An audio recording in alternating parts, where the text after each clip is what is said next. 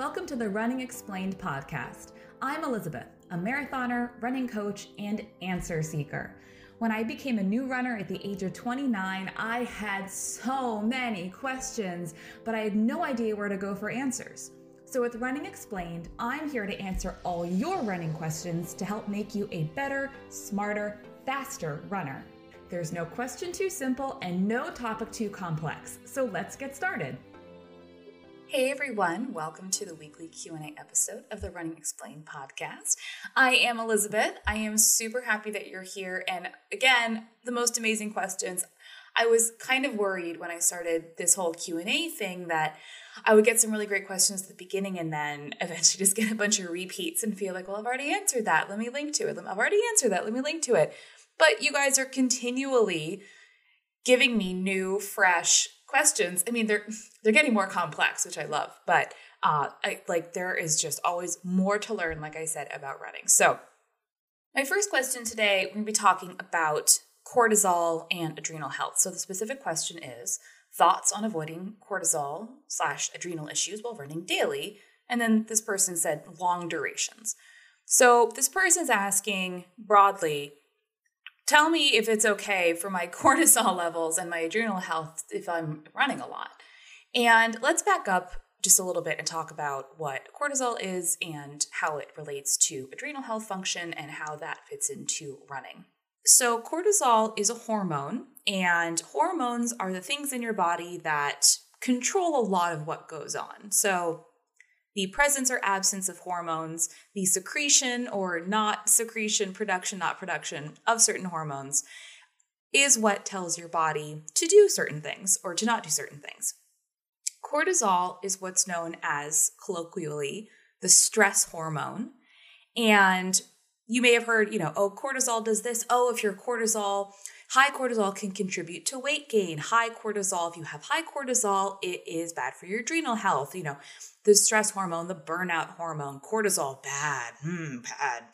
Cortisol is not bad. There rarely are things that are bad in and of themselves. It's that the dose that makes the poison, right? So the amount of cortisol, the level of cortisol, and the duration at which the cortisol is elevated is the problem. So let's back up a step further and talk about stress. Again, stress is not necessarily a bad thing. Actually, in many situations, stress is a positive thing. Stress is a benefit. When you are training, when you are running, you are stressing your body, and then after the stress is over, you repair and recover. So it's the stress stimulus response, right? So you introduce a stressor, your body goes, oh my God, okay, what can I learn from that? And goes through the repair and recovery process and comes out the other side stronger. And you do that over and over and over and over again, and you develop significant adaptations in dealing with that specific stress. And that's exactly how running training plans work. That's exactly how you get better at running. Every time you go for a run, you are introducing a specific stress to your body, which you are then teaching your body to learn from and get better at doing. Now, where stress becomes a problem is, again, when you have too much of it, more than your body can handle and learn from. And when we talk about stress and specifically cortisol, we're usually talking about chronic levels of stress and chronic elevated cortisol, right? It's the long-term elevation, the long-term stress that causes issues. So what does this mean as it applies to running? Because running is an activity that causes a rise in cortisol. Running is, like you said, an activity that is a stressor. And part of our body, as a response to stressors is to release cortisol. And then afterwards, the cortisol levels decrease and our body goes through the repair and recovery process.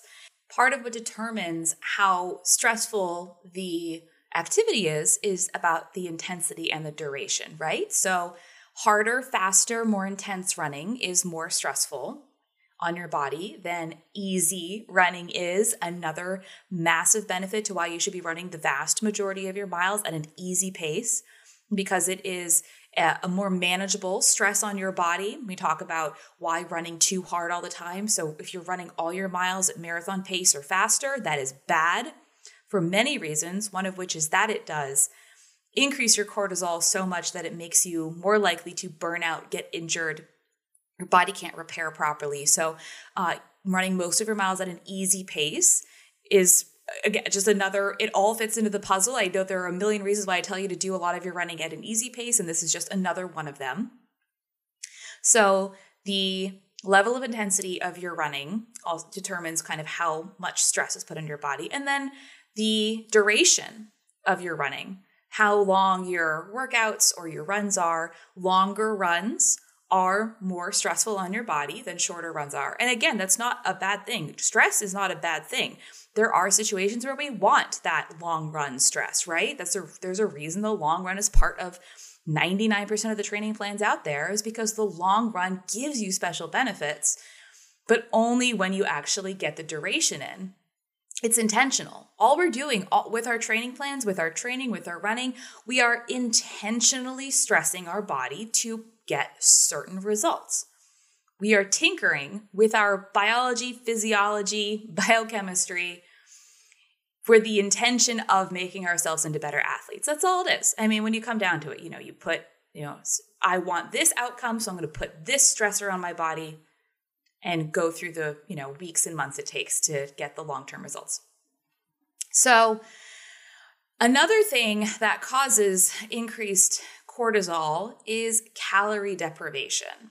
So this is one of the reasons why I and other running coaches and sports nutritionists out there explicitly tell you, you cannot train for performance in a calorie deficit for many reasons. For many, many, many reasons, because they're incompatible goals. You cannot train to your fullest performance potential if you are in a calorie deficit. And as it specifically relates to cortisol, it's because calorie restriction, calorie deficits increase your baseline level of cortisol. Your body views calorie restriction, calorie deficits as a stressor. And again, this is a chronic stressor. Right? This is if you are constantly in a state of calorie deprivation, whether it's little or big, your body views that as something that is stressful and reacts accordingly and elevates your cortisol and is kind of like, oh crap, you know what? Like, I'm kind of stressed about this. I'm not getting what I need. I'm going to be stressed about this. And that's that chronic level of stress that makes you more vulnerable to other situations in which you would acutely stress your body, right? So if you have a bunch of stuff going on in your life where your level of cortisol, your baseline level of cortisol, your baseline stress level is elevated all the time for whatever reason or reasons, maybe you're not sleeping a lot and you're not eating enough and you are not managing your stress well and you're anxious about a lot of things, and then you embark on a training plan or a running schedule that has you constantly exposed to those acute stressors of the stimulus of running, that could push you over the edge. That could be a problem. Now, somebody who has a kind of dream personal life, they're getting so much sleep and their nutrition is like perfect. It's so dialed in. They're really good at managing stress. They have very little stress in their lives. Their baseline level of cortisol is completely normal for them.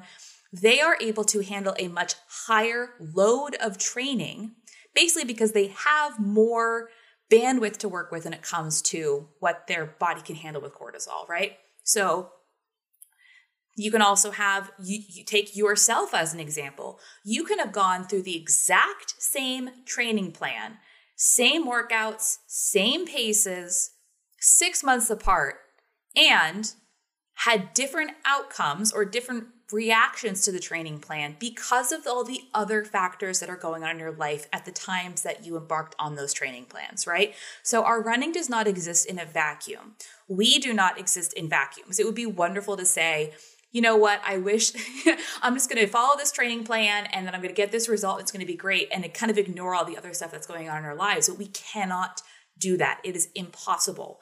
Our running is intimately intertwined with everything else that's going on in our lives, whether or not we like it just is what it is. So you cannot ignore the rest of your life when you are thinking about what your training is going to be like or what your training is doing for you.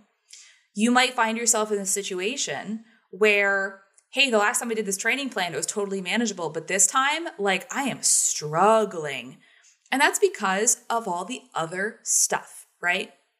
So ways you can kind of minimize your daily chronic cortisol stress level issues is to help manage those chronic stressors in your life, right? Make sure you're getting enough sleep. Make sure you are eating enough. If you have situations in your life that are mentally or emotionally stressful, finding ways, outlets, ways to help you deal with those so it's not impacting your functioning. So whether that is therapy or whatever your outlet is, and maybe it is running, right? But keep in mind that running itself is an activity that releases cortisol. And if you are already in a really kind of tenuous, precarious state stress-wise, it could be that going for a run is good for you. It could be that going for a run is actually more than your body can handle. So the question of, is it bad for my cortisol if I run every day? Not necessarily. No, there is no black and white on this. There's no kind of, oh, if you run 100 minutes, it's fine, but 101st minute, that's too much. Like it really depends on you, your body, your running history, what else is going on in your life. You may go through periods where it's not an issue if you're running more. And then depending, like I said, on all the other stuff that is going on in your life, it could be an issue and you might need to be running less because running is just too stressful. Something I always like to say is that you can only train as hard as you can recover. And a lot of times that's kind of applied to why you should take rest and recovery days, right? You can't go balls to the wall 7 days a week. You need to recover. You need things like recovery runs and recovery days, and you need enough sleep, and you need enough nutrition, and you need enough recovery in order to support the training that you're doing. And that's just another way of saying that after you've stressed your body and your cortisol has increased, you then need to give yourself time to rebuild and repair and recover. So if you have a chronically elevated level of cortisol, or you have done something to really spike your cortisol, you are going to need more recovery than if you were dealing with lower baseline levels of stress, lower instance of cortisol. That's why it takes so much longer to recover from a marathon than a half marathon. That's why it takes longer to recover from a track workout than an easy run, right? The greater the stress, the more recovery that you need. And if you are already in a state of heightened stress because of other things that are going on in your life, you need more recovery to make up for that. I hope that makes sense, right? So if we're talking about stress and cortisol, when you have more of the stress and the cortisol, you need more recovery on the other side.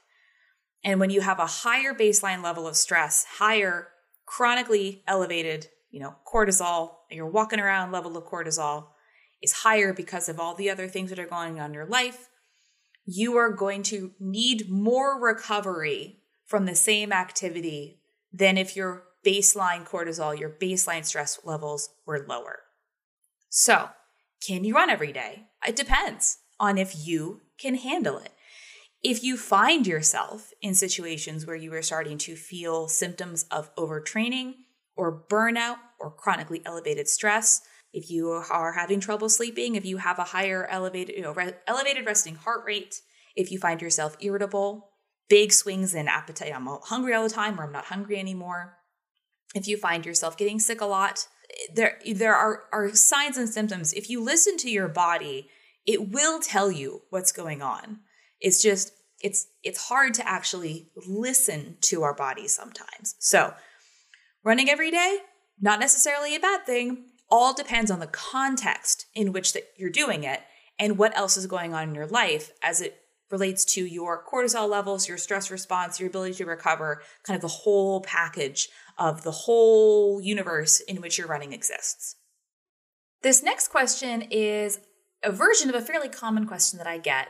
And the question is, the best run or distance to jump back in after finishing a half marathon after a rest day. So Take more than a rest day, please. After finishing a half marathon, you generally want to take 1 to 2 weeks or more of recovery time. For some people, that's time completely off. For other people, that is just really nice, easy, reduced mileage to let your body rest and recover.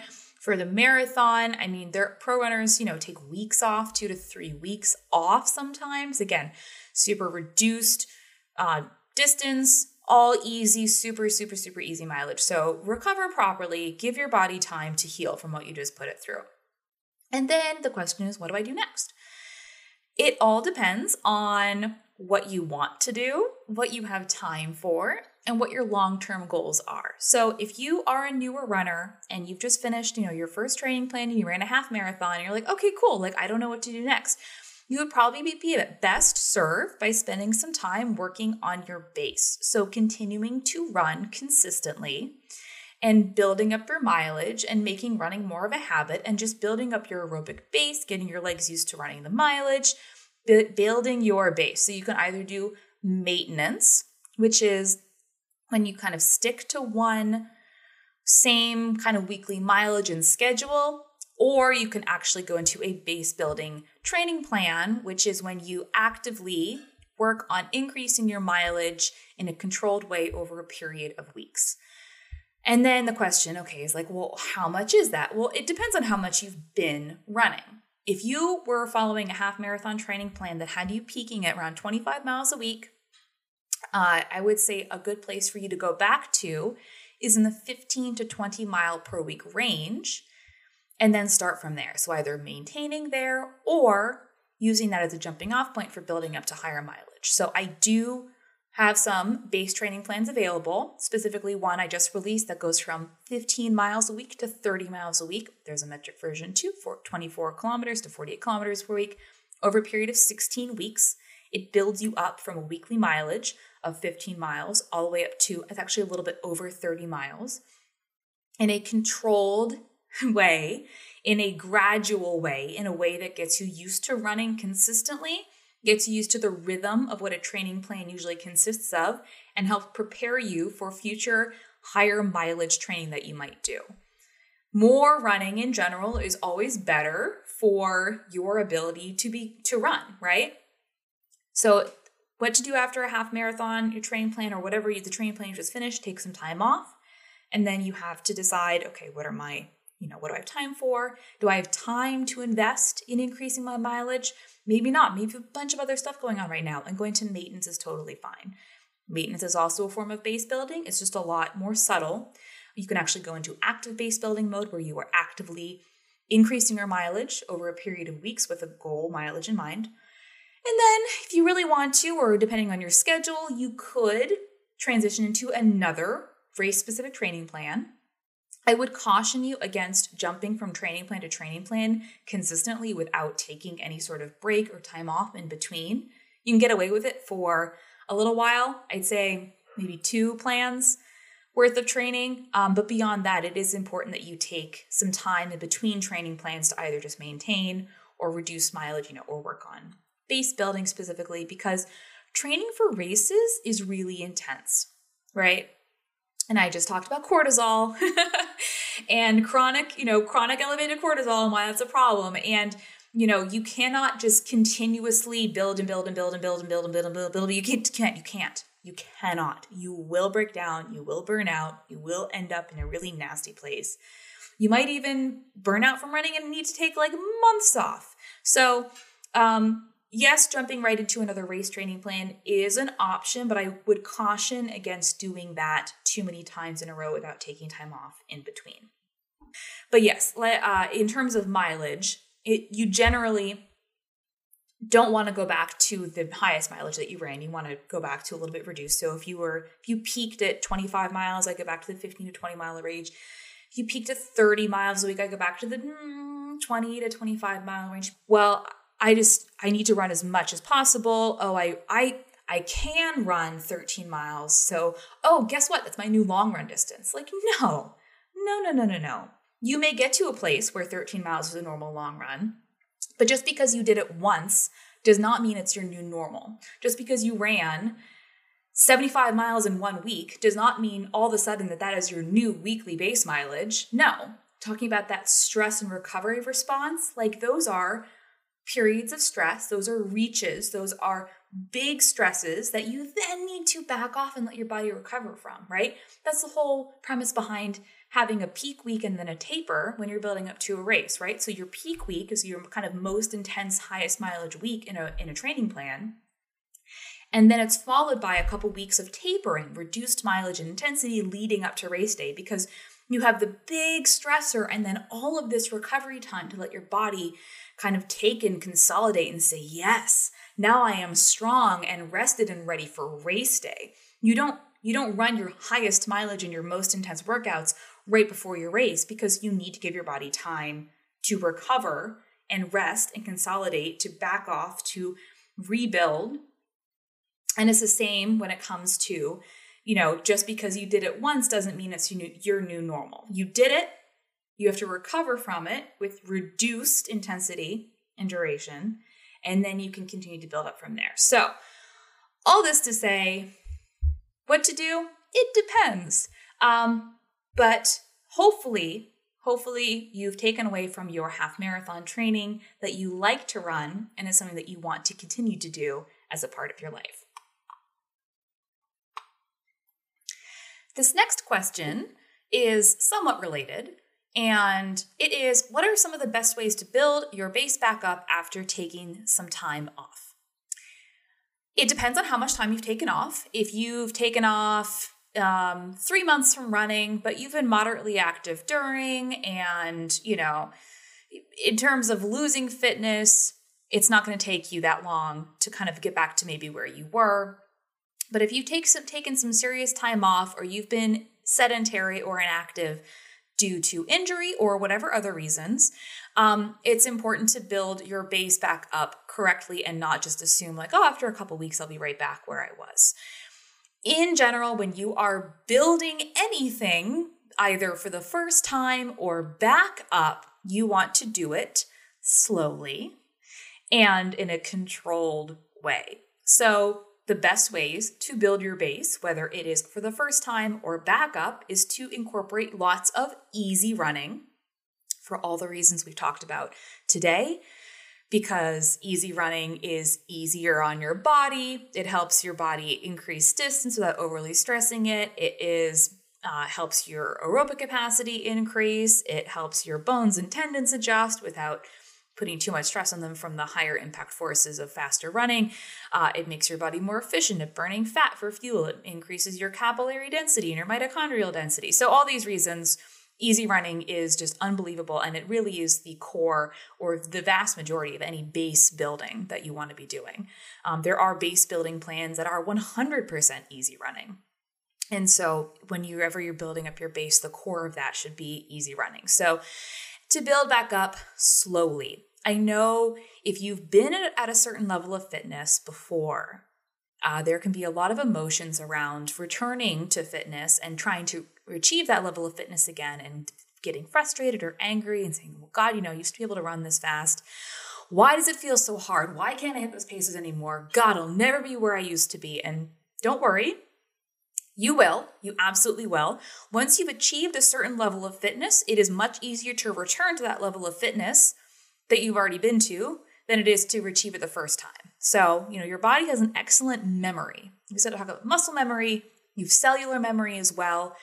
If your body has already done something once, it will be able to do it again more easily. So if it took you however long it took you the first time to get to where you were at your peak shape, it will not take you nearly as long to get there the second time or the third time or the fourth time. And just like we talked about before about how you can't constantly always be building, you do need to give yourself periods of downtime.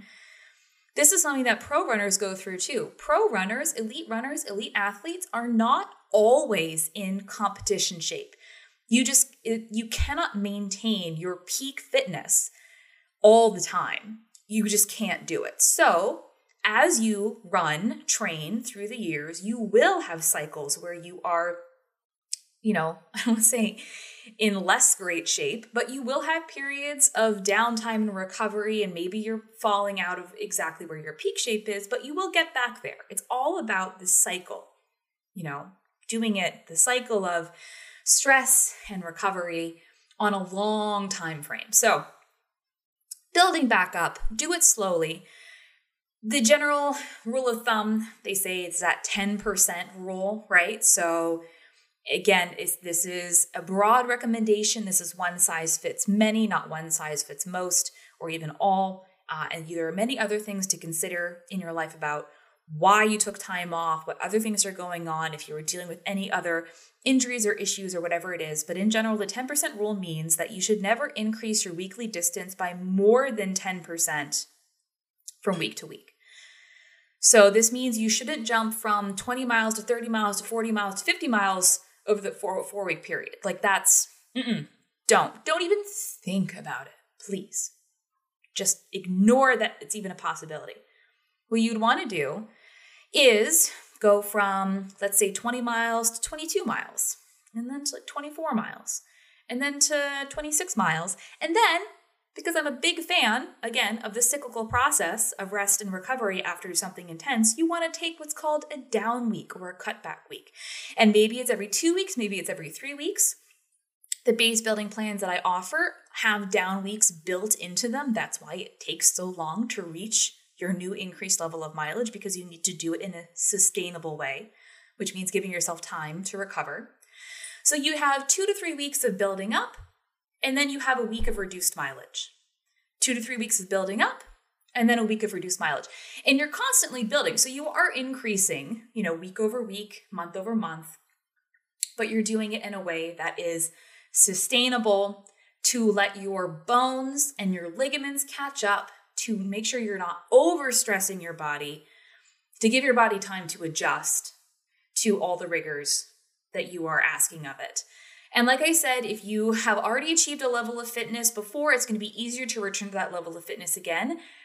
That doesn't necessarily mean, though, that you can get away with bigger increases in mileage, because your bones are really what we need to be concerned about. Your bones and your tendons and your ligaments are systems in your body, or structures in your body that are slower to respond to stressors. They do respond, but their process of responding, repairing, rebuilding, and getting stronger is slower than, let's say, your muscles or you're talking about your respiratory capacity, your lungs.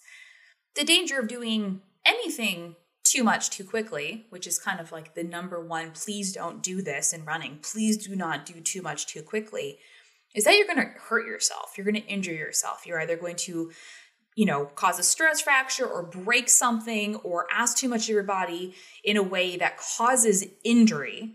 And whether it is physical injury or psychological injury, with burnout, that sort of thing, slow and steady wins the race. There is no such thing as overnight success in running. There is no one workout or one distance or one thing that is going to be the on or off switch to whether you find running success. Running is a game of patience and consistency over the long term. So if you are genuinely looking to build up for the first time or build back a base that is strong, you want to do so in a way that is slow and sustainable and creates the strongest foundation possible for you to then continue building on and reaching faster, farther, higher, better, whatever your goals are. You can't just build up as quickly as possible. It's like building a house of cards versus building a brick foundation, right? Too much too quickly is cards. Slow and sustainable is your brick foundation. And if you're building a skyscraper, which is what you should think of when you're building up yourself as a runner, you want to build the tallest skyscraper possible to reach heights, to be fast at distances that you only dreamed about before, right? And to do that, you need a really, really, really strong foundation. You can't build a skyscraper on a foundation made of playing cards. You need to build one on the strongest, sturdiest foundation possible. And that's why building up your base slowly and sustainably is so important. I get a lot of knee questions every week, which is not surprising considering that something like 80 to 90% of runners experience a running-related injury every year. And knee injuries or knee issues are one of the most common running injuries that you can get. So You are not alone if you are experiencing knee issues, but just because something is common doesn't mean it's okay. And this question that I got that I'm going to answer today, of the many that I receive each week about your knees, is how to protect and take care of your knees, especially if you're very tall. And I want to go ahead and dispel the rumor or the myth that running is bad for your knees. Running is not bad for your knees. Running improperly and not taking care of your whole body is bad for your knees and for you in general. Your knees are magic. They are amazing parts of your body. Our knees are evolutionarily a really cool thing that allow us to do a lot of things that other animals can't do. But your knees end up taking kind of the brunt of the issues as it relates to your lower body because they are the only thing standing in between your feet and your hips. Think about your knee. Your knee is the hinge, right, in between your hip and your ankle, upon which a lot of forces are exerted. And if everything's not in alignment and strong and stable, your knee, over the course of the thousands of steps you take while you're running, can start to be kind of like something's out of alignment, and a little thing can spiral into a big thing over the course of those thousands of steps. So running in and of itself is not bad for your knees. And actually, they've done studies that find that runners, as they age, tend to have healthier knees. They have fewer knee problems than the general population. So if you think that running is bad for your knees, you are wrong. What's bad for your knees is when you are not stabilizing, strengthening, and mobilizing the rest of your body, and that puts too much pressure, weight, force on your knee so that your knee becomes injured. Many runners have weak hips, have stiff or tight hips that lead to injuries in the knee because the hip strength and stability and the hip mobility is lacking, and that impacts how your knee moves or is not able to move when you're running. So it's not a knee problem. It shows up in your knee. It's a hip problem. Same thing with ankles. A lot of runners can struggle with ankle mobility, right? Or foot issues. But where do those ankle problems usually show up? In your knee. So it's not necessarily that your knees are the problem, it's the other things. Now, of course, everybody is structurally and biomechanically different. There are people who are built in a way where maybe their knees are a little bit more vulnerable because of just how their bodies are put together. And that is just how some of us are built. But there are many, many, many things you can do to protect your knees, and that is by addressing the rest of your body. So making sure that your running form is good. You are not overstriding. Overstriding is when your foot lands in front of your body when you run, and it usually accompanies heel striking. When you land heel first, your heel is the first thing that touches the ground, and when your foot lands in front of your body with your heel out, that is overstriding. That puts excess force on your knees. That is not good for your knees. If you have weak hips, tight hips, most people do, especially those of us with office jobs sitting all day. Weak hips, tight hips lead to knee issues, especially IT band issues. So strengthening your hips and your posterior chain in general, and mobilizing your hips, making sure your hips are mobile, they're not tight, doing hip openers, yoga, foam rolling, working with a massage therapist or physical therapist to work on your hips. That is a huge benefit to your knees. Making sure your calves are not overly tight. It is easy to get tight or naughty calves sometimes. Naughty calves. Foam rolling your calves is really beneficial. Strengthening your calves. Eccentric heel drops are an excellent strength exercise for your calves that can also help protect and repair Achilles tendon issues. Making sure your ankles and your feet are strong. Yes, you can do strength exercises for your feet and your ankles. There's toe yoga. If you're really into foot strength, you can do things like toe yoga. Making sure, like you said, your ankles are mobile and strong, your feet are mobile and strong. Making sure the system in which your knee operates is mobile and strong is what is going to help protect your knees from any issues that you might have as a runner. It's not to say that things don't happen, that they do, but your best defense is a good offense. And being strong and mobile in the systems that matter are going to be what helps protect you from injury in general. So not just knees, but just like in general. It makes you a stronger, more resilient runner, a more durable runner when your systems are strong and mobile. So if you're concerned about your knees, be concerned about the other things, your hips specifically, making sure that the rest of your body, your lower body, is strong and mobile, and that should minimize any issues that you have with your knees. Our next question is about pooping. It's about runner's stomach, which is the euphemism that we use when we talk about people needing to stop to poop in the middle of a run. Runner's stomach. Affects a lot of runners when you are running along and all of a sudden you need to find a bathroom right away. So it can be really awful to deal with, especially in races, right? So what causes runner's stomach? There's a couple possible causes, and again, it all kind of comes down to the person, the individual.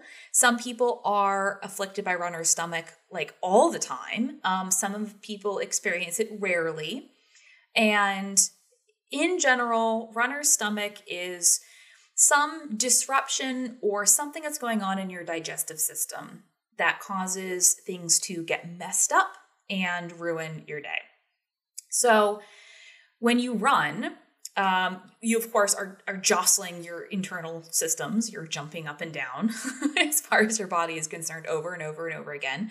If you are a newer runner experiencing runner's stomach, it might just be that your body is adjusting to this new activity that you decided to take up, right? Like it might eventually kind of work itself out and go away. Your body is, as we've discovered, amazingly adaptive at a lot of different things, and learning how to deal with the jostling of running is one of them.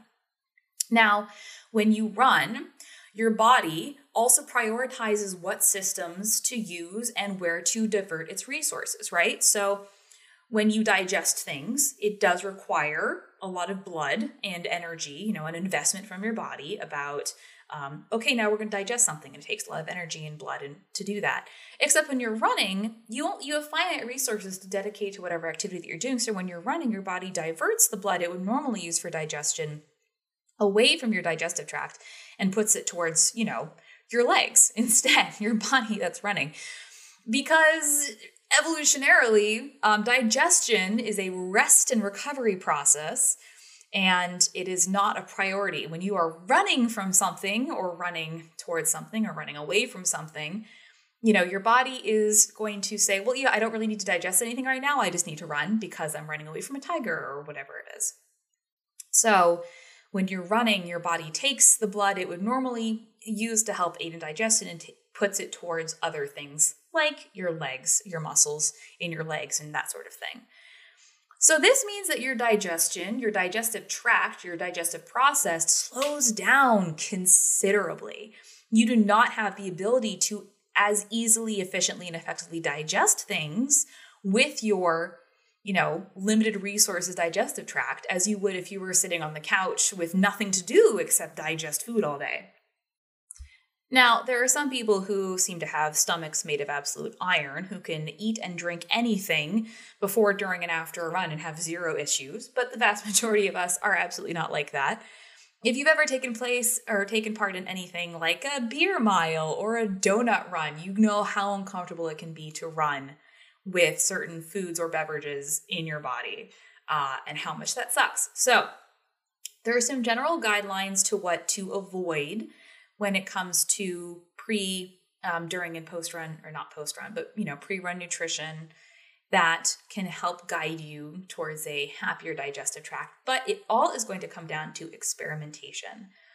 And you might have specific food sensitivities that you don't know about that are causing these issues that you won't know until you eliminate them. So if you're having digestive issues in general, I'm not one to say you should cut out food groups, but I am one to say that you should figure out if something's not working for you. If it's not working for you when you run, it might not be working for you when you don't run. You just don't know it because your body can kind of like paper over the cracks, and it's not a huge deal when you're sedentary, when you're, at rest. So, there are some common, food allergens out there. Things to avoid for most people in general when it comes to what you should eat before you run. You should avoid sugar alcohols. So sorbitol, maltitol, erythritol, xylitol, oligosaccharides. Sugar alcohols can ferment in your gut and cause gas. So that can be very uncomfortable when you're running. It can cause maltitol. I think it's sorbitol are laxatives. So if there's any food, like a protein bar, any foods that you eat that are bulked up by or sweetened with these types of sugar alcohols or fermentable fibers like chicory root, on the nutrition label, they're called a bunch of different things, but chicory root fiber is one of them. If you're eating something and it has like 40 carbs and 30 of those are fiber, that thing might not be a great pre-run snack because sugar alcohols and very, very high fiber foods, those things that ferment in your gut, are not great to eat before you run in general. Doesn't mean they don't have a place in your diet. It just means that maybe pre-run is not the place or time for those. Eating very high fat foods right before you run is not the best case, best pre-run food for you. Same with super, super spicy foods. They can cause irritation of the gut lining. And again, this is all, everybody's different. You might be really accustomed to eating high fat foods or really accustomed to eating super spicy foods. That's fine. But in general, kind of the basic irritants when it comes to your gastrointestinal system are avoid those easily fermentable high fiber or sugar alcohol foods, avoid high fat foods right before you eat, and avoid very, very, very spicy foods. I don't know that you would want to eat like a bunch of really, really spicy food and then go for a run. And I love spicy food, but not before a run. There are also other things like your hydration level that can affect your ability to digest food. And then when we talk about hormones like cortisol, hormone fluctuations in general can affect your ability to digest certain things. So especially for women who are more prone to the effects of hormonal fluctuations throughout the month, there can be times when your digestion is better or worse, is more or less efficient, is impacted or less impacted by what's going on hormonally in your body. Your digestion can also be impacted by things like pain relievers that you take. If you find yourself popping Advil or Tylenol before every run, first of all, please don't. There is a time and a place for non-steroidal anti-inflammatory drugs, but all the time is probably not the time for that unless your doctor says otherwise. Far too many runners overly rely on those types of drugs. If you are in so much pain that you need to take pain relievers before you run, stop running and there's something else going on, right? But NSAIDs can cause irritation of the gut lining. They can cause ulcers if you take them too often at too high frequency. And then, like I said, it is trial and error. You may have periods in your life where your digestion is better and then your digestion is worse, that you have, no runner's stomach and then you have a lot of runner's stomach. The other things that go on in your life, again, like we've talked about the whole episode, it's your running does not exist in a vacuum. Everything that goes on in your life affects what's happening in your running.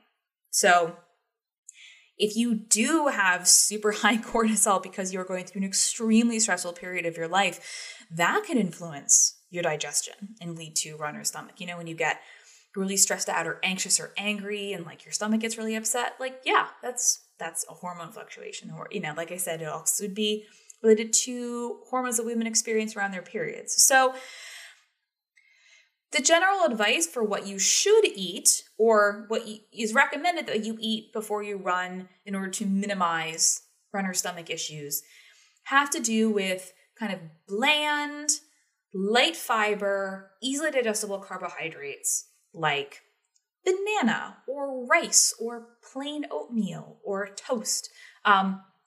Things that are very inoffensive to your body, can be quickly digested, converted into energy that you need when you run. The simpler, the better. And again, experiment, find what works for you. Remember that your digestive process is a multi-hour process and everybody's different. Everybody's digestive tract takes a different, however many hours to go from start to finish.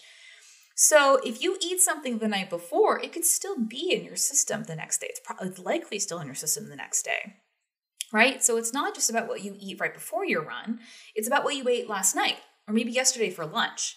So if runner's stomach is seriously an issue for you, start paying attention to the things you eat all the time rather than things you eat right before your run. Because if the runner's stomach issue that you're having is pooping, that's not because of your pre-run snack. It's because of something that you ate hours and hours before that's made it to that part of your body and is now very unhappy about it.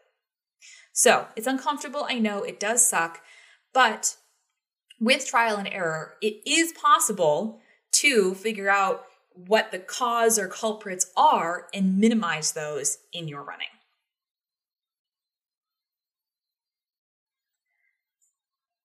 This next question is about your big toe. This person asks, I've heard about the big toe in running, how important it is. What's that all about? I'm glad you asked. The big toe is a big deal when it comes to running. You would have a really hard time running if you didn't have your big toe. So when you think about the core of your body, right, you have your abs that provide stability to your body. The big toe does the same thing. It provides stability to your foot.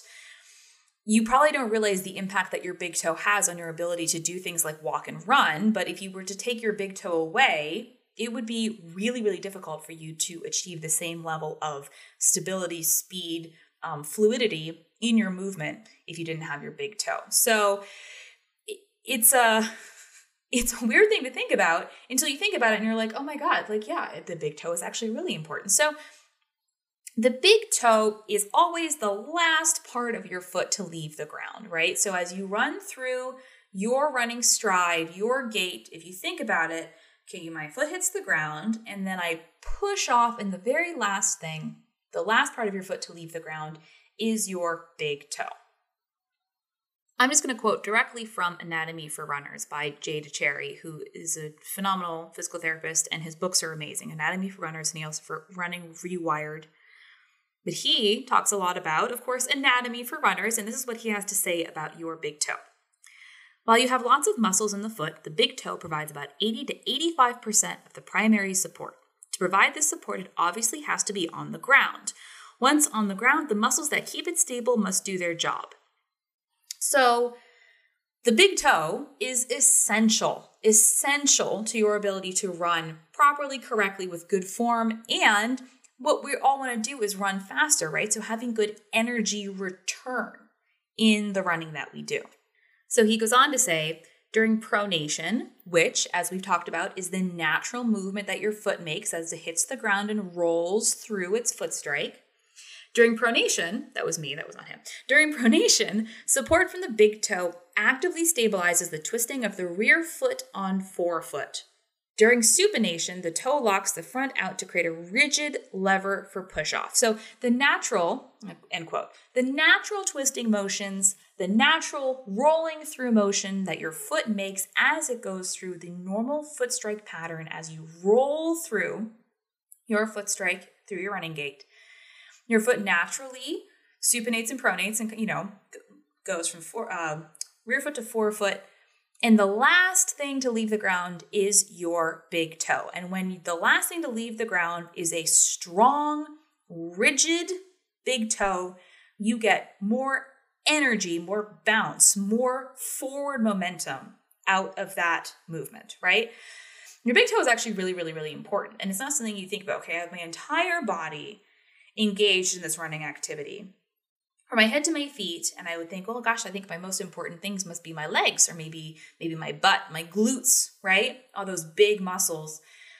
And sometimes it's the little things that actually make a big difference. Now, it's very hard to consciously control any part of your body, much less one that is so small and kind of hard to control as your big toe. So what can you do to make sure that your big toe is strong and mobile? Well, you can do toe yoga. Toe yoga or toe strengthening, foot strengthening exercises are things you can do to increase your toe and foot strength in a way that helps your overall form, your energy return, helps you push off your big toe in a way that makes it a strong lever to increase your ability to move forward, your forward momentum.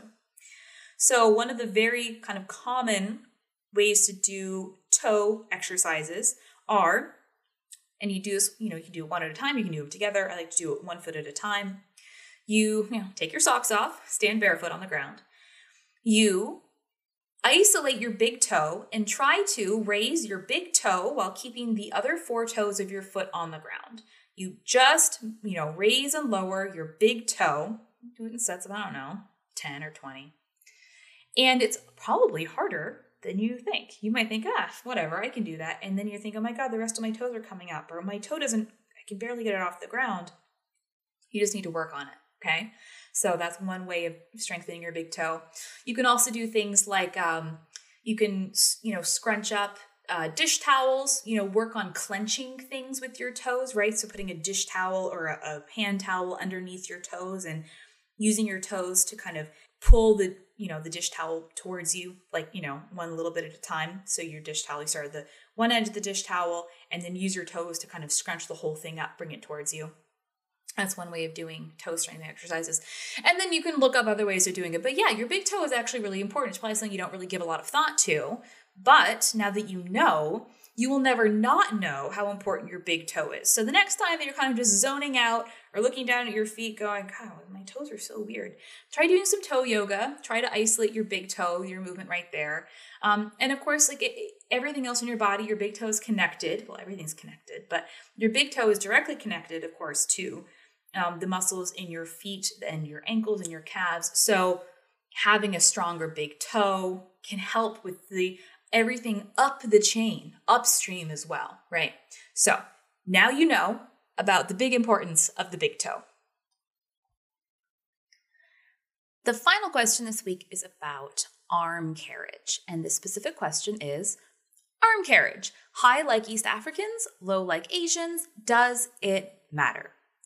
So this eagle-eyed runner has pointed out the arm carriage differences. So arm carriage meaning, how you hold your arms, your upper body while you run, to kind of the extremes of what we see when we look at arm carriage. And I assume that these are elite runners that she's watching. So your arm carriage is related to a lot of things, your biomechanical setup, your, just how your body is structured. But it also has to do with where your center of gravity is. So she specifically mentions East Africans versus Asian runners. And speaking specifically, you think about Japanese runners who are known to be very good distance runners on the international stage. East African runners tend to have legs that are very long in proportion to the rest of their bodies, right? So East African runners, if you watch them running, they tend to be all legs, all legs with shorter torsos. And yes, they do tend to hold their arms higher. So kind of up, just they hold their arms higher. Maybe their arms are bent at an angle that is smaller than the 90-degree angle we usually recommend. The arm carriage tends to be higher as opposed to when you watch Japanese runners run. Japanese runners tend to have legs that are a shorter proportion overall of their body. They tend to have longer torsos and shorter legs compared to East Africans. And this is like super broad generalizations, but we're, like I said, all built differently. And when you watch a running race, it's pretty obvious that runners of East African descent and runners of Japanese descent just are proportionally a little bit different. Japanese runners tend to hold their arms. Their arm carriage tends to be lower, where their arms are more down towards their hips as opposed to being held higher. Now, assuming all else being equal, your arm carriage is also a reflection of where your center of gravity is. So if you have a shorter torso and longer legs, you have a higher center of gravity than somebody who has a longer torso and shorter legs. It's just how it works. That's where your center of gravity is.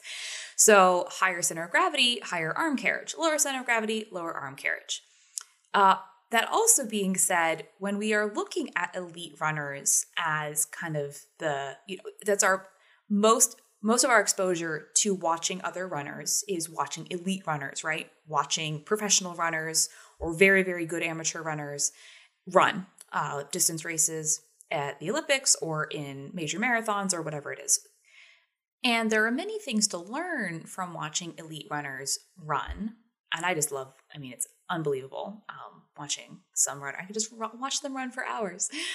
But it's also something to keep in mind that the more talent that you generally have, the more you can get away with having bad habits. So you may have watched a marathon and seen a runner or two and thought to yourself, wow, their gait, their stride, their form, doesn't look good. Now that might just be because we have natural variations in our gait and our stride. You can have good running form, technically correct running form, but it might look weird just because, like I said, we're all different biomechanically, structurally.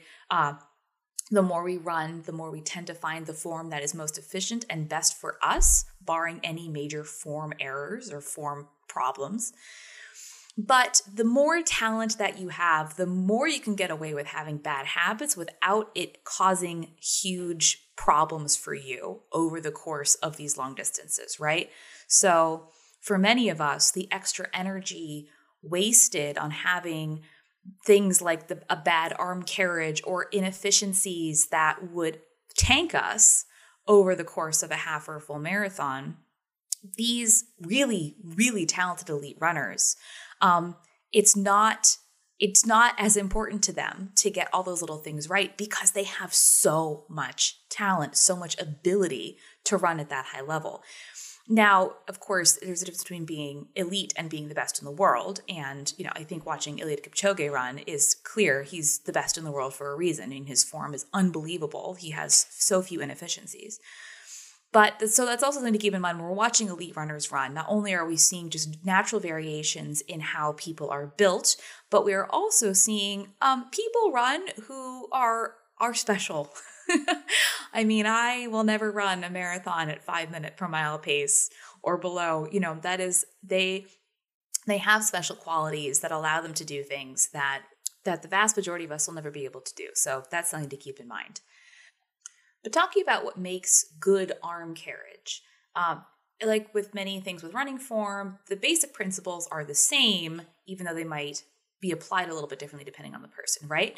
So you want your shoulders to be relaxed and squared and have a tall upper body, but not have your shoulders forced backwards, right? So no arching of the spine backwards, and likewise no hunching of the spine or shoulders forwards. If you find yourself, your arms are constantly crossing your midline, right? So that invisible line from our nose down to our toes across the center of our body. If your hands are constantly crossing your midline, first of all, that's not good. That might be an indication that you have something going on with your shoulders, that you're hunching for some reason. There's an imbalance or some other issue going on. So shoulders relaxed and tall. You want your elbows to generally be bent around a 90-degree angle. You want your arms to be swinging in a back and forward motion, not swinging across your body, not going from side to side, and fairly close to your body, right? So no chicken wings, no T-Rex arms either. No, don't clutch them to your chest. They should swing independently of your body. You shouldn't be clutching your hands to your chest and swinging your body from, side to side as you run. Like, your arms should be swinging independently. Having your hands kind of cupped in relaxed fists, but not floppy, right? So we don't want floppy wrists. We want our hands to be in a neutral position without being clenched, but also not loose. And of course, your arm carriage is going to change depending on the pace that you're running. If you're going uphill or downhill, if you're sprinting or just going at a nice easy jog. But the general principles of your good arm carriage will remain the same. So is one better than the other, high versus low arm carriage? No, one's not better than the other. They're different because we're different. So, practice the principles of good arm carriage. Make sure that your overall running form is dialed in, and your form, your arms, you should naturally find an arm carriage that works for you as a runner. Et voila! There you have it. all the questions for this week's Q&A. I hope you learned something. I also got to increase my knowledge a little bit as I was researching the answers for some of these questions. And it's all fascinating how much there is to learn about running and the body and just, from the very top level down to the cellular level. There's always more for us to learn when we are runners. So don't forget to check out, like I mentioned, I do have training plans available if you're interested in a base building or a level 1 training plan. You can always find those on my website, runningexplained.co. And I am continuing to release weekly interviews with experts in the field, so stay tuned. Those come out on Tuesdays, while these Q&A episodes come out on Fridays. And until next time, happy running. I hope you've enjoyed this episode. Don't forget, you can always find me on Instagram at runningexplained or at my website, runningexplained.co. If you have a question you'd like to have answered, you can submit it in my stories every Monday or email me at elizabeth@runningexplained.co. That's ELISABETH at runningexplained.co. Until next time, happy running! This content is not intended to be a substitute for professional medical advice, diagnosis, or treatment. Always seek the advice of your physician or other qualified health provider with any questions you have regarding a medical condition.